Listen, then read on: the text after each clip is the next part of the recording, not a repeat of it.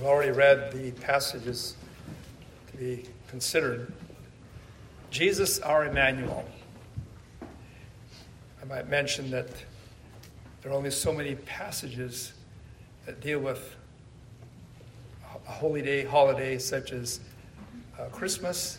And so you probably have heard something preached on this passage or on these passages before, but be not dismayed. This is entirely fresh stuff, okay? So in light of what has transpired in the province of God since then. The nation of Israel, it was the time of the two-kingdom era. Israel to the north and Judah to the south. Assyria dominated the Fertile Crest, that whole region of the Middle East. Babylon was gaining power and would eventually replace Assyria as the world power. Israel, at this point, was already carried into captivity to Assyria, 722 BC. Judah, the southern kingdom, the better of the two, at least overall, in terms of having godly kings and having, to a greater extent, maintained the integrity of the covenant as God's covenant people. Judah itself, though, was in the midst of idolatry. Idolatry was beginning to become rampant. It would later be carried away by Babylon the Great. Must the remnant of the righteous also suffer with a nation for all intents that has become or is becoming pagan? How could the chosen people of God survive? These are questions, no doubt, that run through our minds today. Wouldn't you agree? Why the righteous have to suffer with the ungodly? What would become of the promises of God to his people? Promise, for example, never to leave them nor forsake them. There was also the prophet himself to consider. Isaiah was not a pre-exilic or a post-exilic prophet, but what I would call a mid-exilic prophet. He was right smack dab in the middle of the exile of the nation.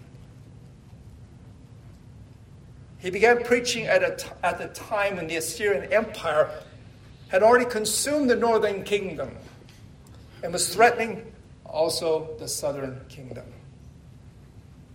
Notice how the Lord allowed those who are not walking with him to be taken from him before those who sought to stand for God in truth.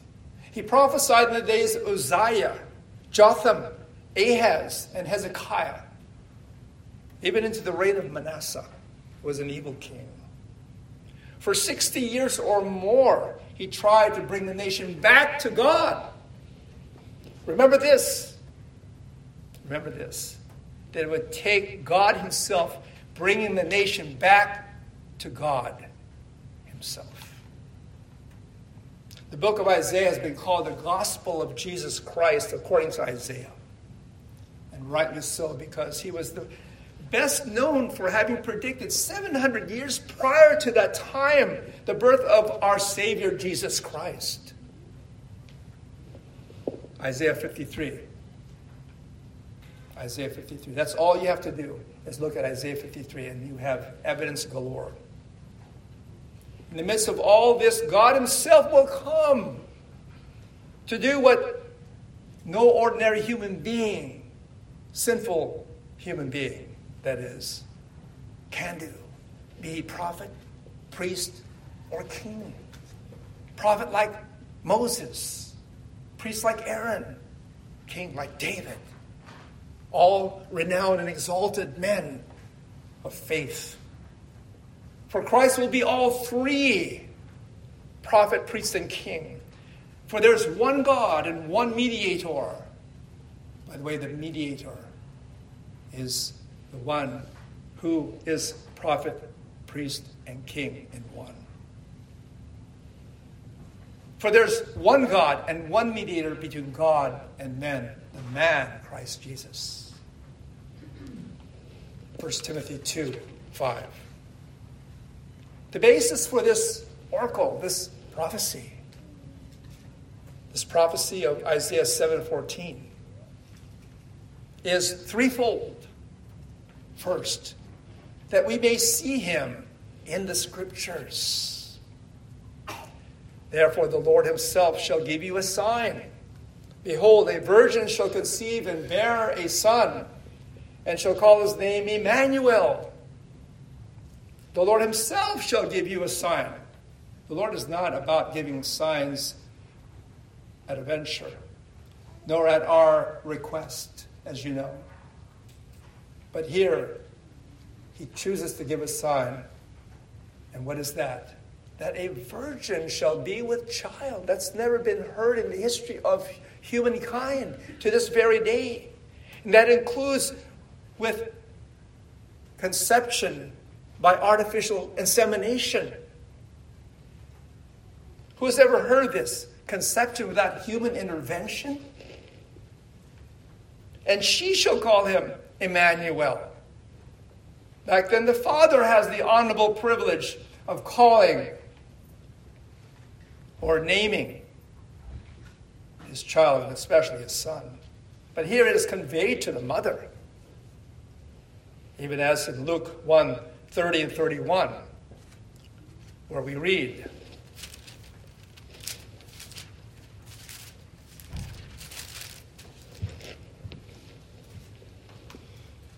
and the angel said unto her, Fear not, Mary, for thou hast found favor with God.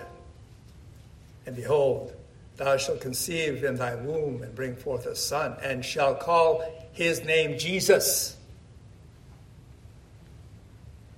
In Matthew that we read, this privilege was given to Joseph as, can we call him the adopted father of our Lord? Or stepfather of Christ? And that's why it says, and they shall call his name Emmanuel, by the way, in verse 23. But here, it focuses upon Mary, the mother of Jesus.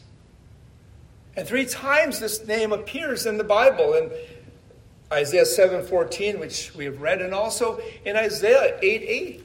It says there, in Isaiah 8:8, and he shall pass through Judah, he shall overflow and go over, he shall reach even to the neck, and the stretching out of his wings shall fill the breadth of the land. O Emmanuel. In reference, I believe, to the coming in of the Gentiles, or his going out with the gospel through his church. And then also in verse 10, take counsel together, and it shall come to naught. Speak the word, and it shall not stand. For God is with us. There is Emmanuel once again, in so many words. And then, of course, our passage in Matthew 1:23. Behold, a virgin shall be with child, and shall bring forth a son, and they shall call his name Emmanuel, which being interpreted is God with us. The Jews tell us this name was given to Hezekiah because he was so instrumental in delivering God's people back then. But how can that be when Hezekiah was already a full-grown man when this prophecy was given? It was thought that this was a child born at the time, like Isaiah's son. He had a son that was born to him. But no, Emmanuel would not be of any earthly father whatsoever. And that would include King David. Although Christ would be called the son of David and be of his human lineage. As it says in Matthew 1:1, the book of son of David, the son of Abraham. No, Emmanuel would live up to his name. God with us. God with us. In the beginning was the Word, and the Word was with God, and the Word was God. The same was in the beginning with God. All things were made by him, and without him there was not anything made that was made. And then it goes on to say in that prologue of John, in John chapter 1, and the Word was made flesh and dwelt among us. And we beheld his glory, the glory as of the only begotten of the Father, full of grace and truth. What is another reason for this oracle of Isaiah? That is this, that we might be saved by him. Like that hymn, O come, Emmanuel, and ransom captive Israel that mourns in lonely exile here till the Son of God appears. Rejoice, rejoice. Only Jesus, our Emmanuel, is up to the task of being the Savior. First, he lived a life which we could not live perfectly, immaculately, sinless. Unlike the womb of the Virgin Mary, in which he was born, for it is the womb of a sinner. But kept by the Holy Spirit. That is the only way that we can explain this. And his account of a perfect life that he lived, which we could never live in a million years, is credited to believing sinners. It says in 2 Corinthians 5:21, for he, God, hath made him, Christ, to be sin for us who knew no sin, that we might be made the righteousness of God in him. There was a transfer, a divine and extraordinary, miraculous transfer of righteousness for sin in Christ, in his life, and then in his submitting himself to that horrible death. And that brings us to the second way that he saves us. Part 2, I should say, and that he died the death that we deserve. He who did not deserve that, as I already said earlier, in the quoting of 2 Corinthians 5:21. But also in 1 Peter 3:18. Turn to it, 1 Peter 3:18. Just so that you know that I am not pulling scriptures out of the air, but from the very holy writ in which they are found. And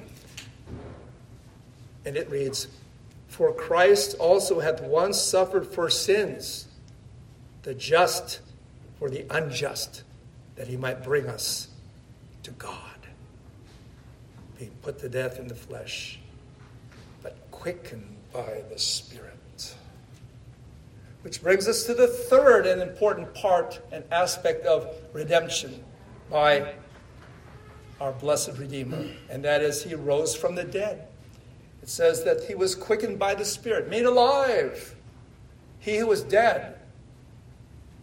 He was dead. He was truly dead. But God wasn't dead. And yes, there's a mystery here. But nevertheless, Christ died, but was raised back to life by the same Spirit that dwells in us, who was delivered for our offenses and was raised again for our justification. There is therefore being justified by faith, we have peace with God through our Lord Jesus Christ. The Heidelberg Catechism tells us why it required God, or maybe I should rephrase that, the God-man, to save us from our sins. In question and answer number 16, why must he be true and righteous man? Why must he be a true and righteous man? Because the justice of God requires that the same human nature which has sinned should make satisfaction for sin. But one who is himself a sinner cannot satisfy for others. That's why he must be sinless as a man. But why must he also be true God? Now, this is really the crux of the matter. This is where the Bible divides the world into two camps: believers and unbelievers. And amongst those that are unbelievers, sadly, I must add those who, though they purport to profess Christ, yet by their denial of his true identity as the God-man, have in effect shown themselves to be unbelievers, according to the Bible definition of the word. And the answer to this question, why must he be God himself? That by the power of his godhood, he might bear in his manhood the burden of God's wrath, and so obtain for and restore unto us righteousness and life. Because no one else but the sinless Son of God could accomplish that, could die for others and save them from their sins. And then the last question, 18. But who now is that mediator, who in one person is true God and also a true and righteous man? Our Lord Jesus Christ, who is freely given unto us for complete redemption and righteousness. We have it all in Christ. We don't need anything else but him.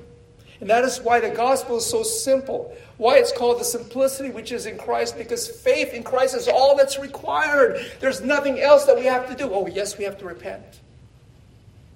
Oh, yes, we have to turn from sin.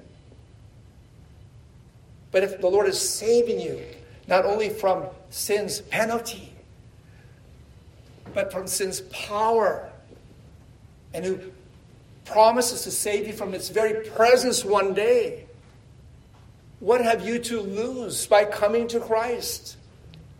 You see, we have it all. And yet at the same time, we know it's a gift. Because none of us is worthy.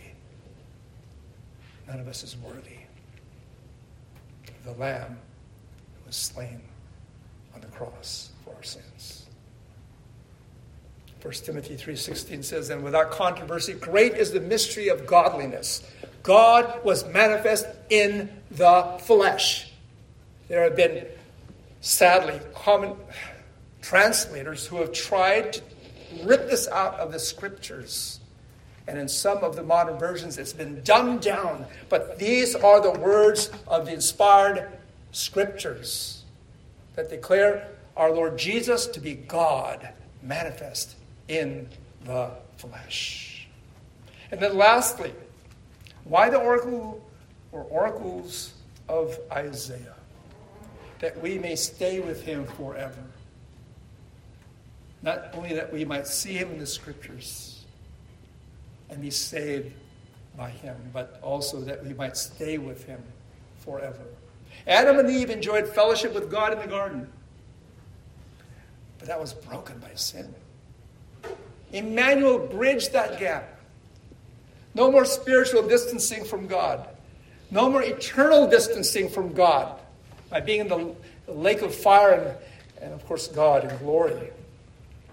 As Psalm 103 tells us, he hath not dealt with us according to our sins, nor rewarded us according to our iniquities. For as the heaven is high above the earth, so great is his mercy toward them that fear him.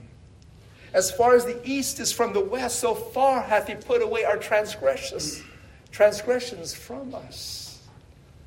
Like as a father that pitieth his children, so the Lord pitieth them that fear him. We are his children. Now and forever. Remember that if you have trusted in Christ. You do not stop being a child of God, no matter what your past was, no matter what your sin was, no matter how bad it is, no matter if it's a recurring sin, called a besetting sin, or an indwelling sin, like our sinful nature is indwelling us. It's not gone away yet. It's not been eradicated. It's not been crucified yet. It's not been put to death yet. But is being, by the power of our God, by the work of his Holy Spirit working in us mightily, conforming us unto Jesus, the author and finisher of our faith. You must believe that. And now he has entered into fellowship with us. That is so remarkable. When you think about it, how the holy and the thrice holy, perfect, impeccable Lord walks with sinners like us and talks with us along life's narrow way. But that's what the scripture says, like in 1 John 3. 1 John 1, 3 and 4. 1 John 1, 3 and 4. That which we have seen and heard declare we unto you. Notice how confident and bold the apostle is in his declaration. He wants us to hear this loud and clear, that you also may have fellowship with us. And he doesn't mean with John, because John's no longer here. He's in glory. Or the apostles that were with him, they're in glory. He's talking about with the Father and with the Son and by the Holy Spirit. For he goes on to say, and truly our fellowship is with the Father and with his Son, Jesus Christ. And these things write we unto you, that your joy may be full. I don't think there's anything more full than to be in the presence of God. I don't think there's anything more full than to spend time with our Lord. I don't think there's nothing more exhilarating and more fulfilling and more complete than our fellowship with the living God. And if there's anything that exceeds that, tell me. Let me know about that. And I'll attempt to look it up in the Bible and to find out if it does, in fact, exceed this, that your joy may be full. Now, having come, he has promised never to leave us nor forsake us. No matter how great your sins are, as I've said, no matter what you may do to sin against God from this point on until you meet him face to face. That doesn't mean it will be easy. In fact, there will be times when you'll get hurt.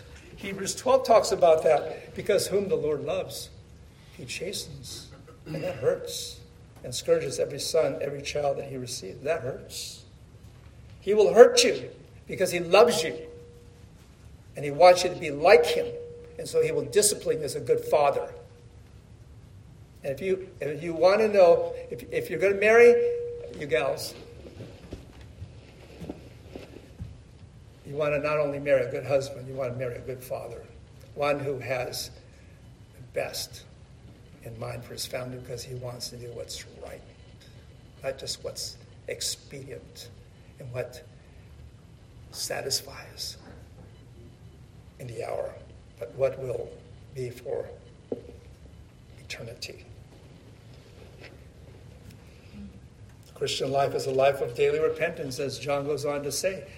If we confess our sins, he is faithful and just to forgive us our sins and to cleanse us from all unrighteousness. Notice it's in the present tense. You know why? Because sin is in the present tense.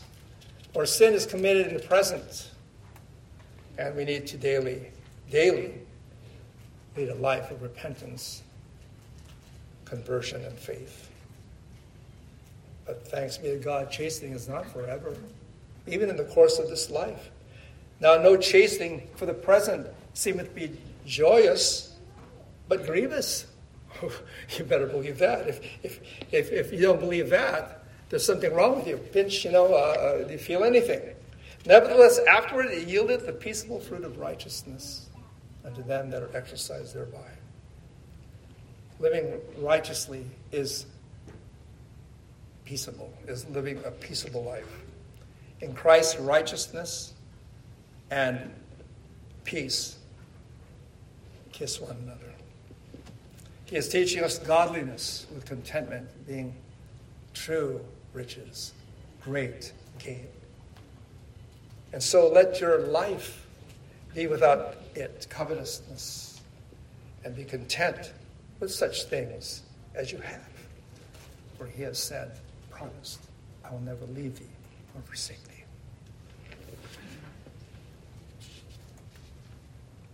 In Isaiah 43:2, he says, when thou passest through the waters, I will be with thee. And through the rivers, they shall not overflow thee. But when thou walkest through the fire, thou shalt not be burned. Neither shall the flame kindle upon thee. Doesn't the world seem to be unraveling at the seams before our very eyes? I hope you see that. But look again, child of God. We are not alone. Finally, look at Psalm 46. Psalm 46.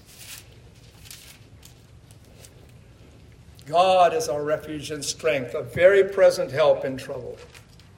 Therefore will not we fear, though the earth be removed, and though the mountains be carried into the midst of the sea, though the waters thereof roar and be troubled, though the mountains shake with the swelling thereof. Selah. There is a river, the streams whereof shall make glad the city of God, the holy place of the tabernacles of the Most High. God is in the midst of her. She shall not be moved. God shall help her, and that right early. The heathen raged. The kingdoms were moved. He uttered his voice. The earth melted. The Lord of hosts is with us. The God of Jacob is our refuge. Selah. That means think on this. Come, behold the works of the Lord, what desolations he hath made in the earth. He hath made those desolations. He maketh wars to cease unto the end of the earth. He breaketh the bow, and cutteth the spear in sunder. He burneth the chariot in the fire. There is an end. There is a conclusion to all of this. But notice where we need to be. Be still and know that I am God. I will be exalted among the heathen. I will be exalted in the earth. And then he repeats himself. The Lord of hosts is with us. The God of Jacob is our refuge. Selah. Think on this. Think on this. When it's repeated, it means really think on this. Really think on this. Jesus is our Emmanuel. In other words, he is our God. As the Nicene Creed put it, and in one Lord Jesus Christ, the only begotten Son of God, begotten of the Father before all ages, God of God, light of light, true God of true God, begotten, not made, being of one substance with the Father, by whom all things were made, who for us men and for our salvation came down from heaven and was made flesh by the Holy Spirit of the Virgin Mary and was made man. There was a time I memorized this and I didn't fully understand the implication of this as a youth growing up in the Roman Catholic system. Thank God I understand it better, and I trust you do too. Do you see him better having heard this message from the Holy Scriptures? Have you been saved by him from your sins? Are you enjoying his fellowship in your life? As that hymn, which we're not going to sing now, and I'm not going to sing for you either. Christ, by highest heaven adored, Christ the everlasting Lord. Late in time, behold him come, offspring of a virgin's womb, veiled in flesh the Godhead see, hail the incarnate deity, pleases man with men to dwell, Jesus, our Emmanuel. Hark the herald angel sing. Glory to the newborn King. And with that, let us pray. Our God, Father, Son, and Holy Spirit, we bow before you in thankful praise for your eternal salvation in saving us both body and soul, now and forevermore, through your Son, Jesus Christ, our Lord. In his name we pray.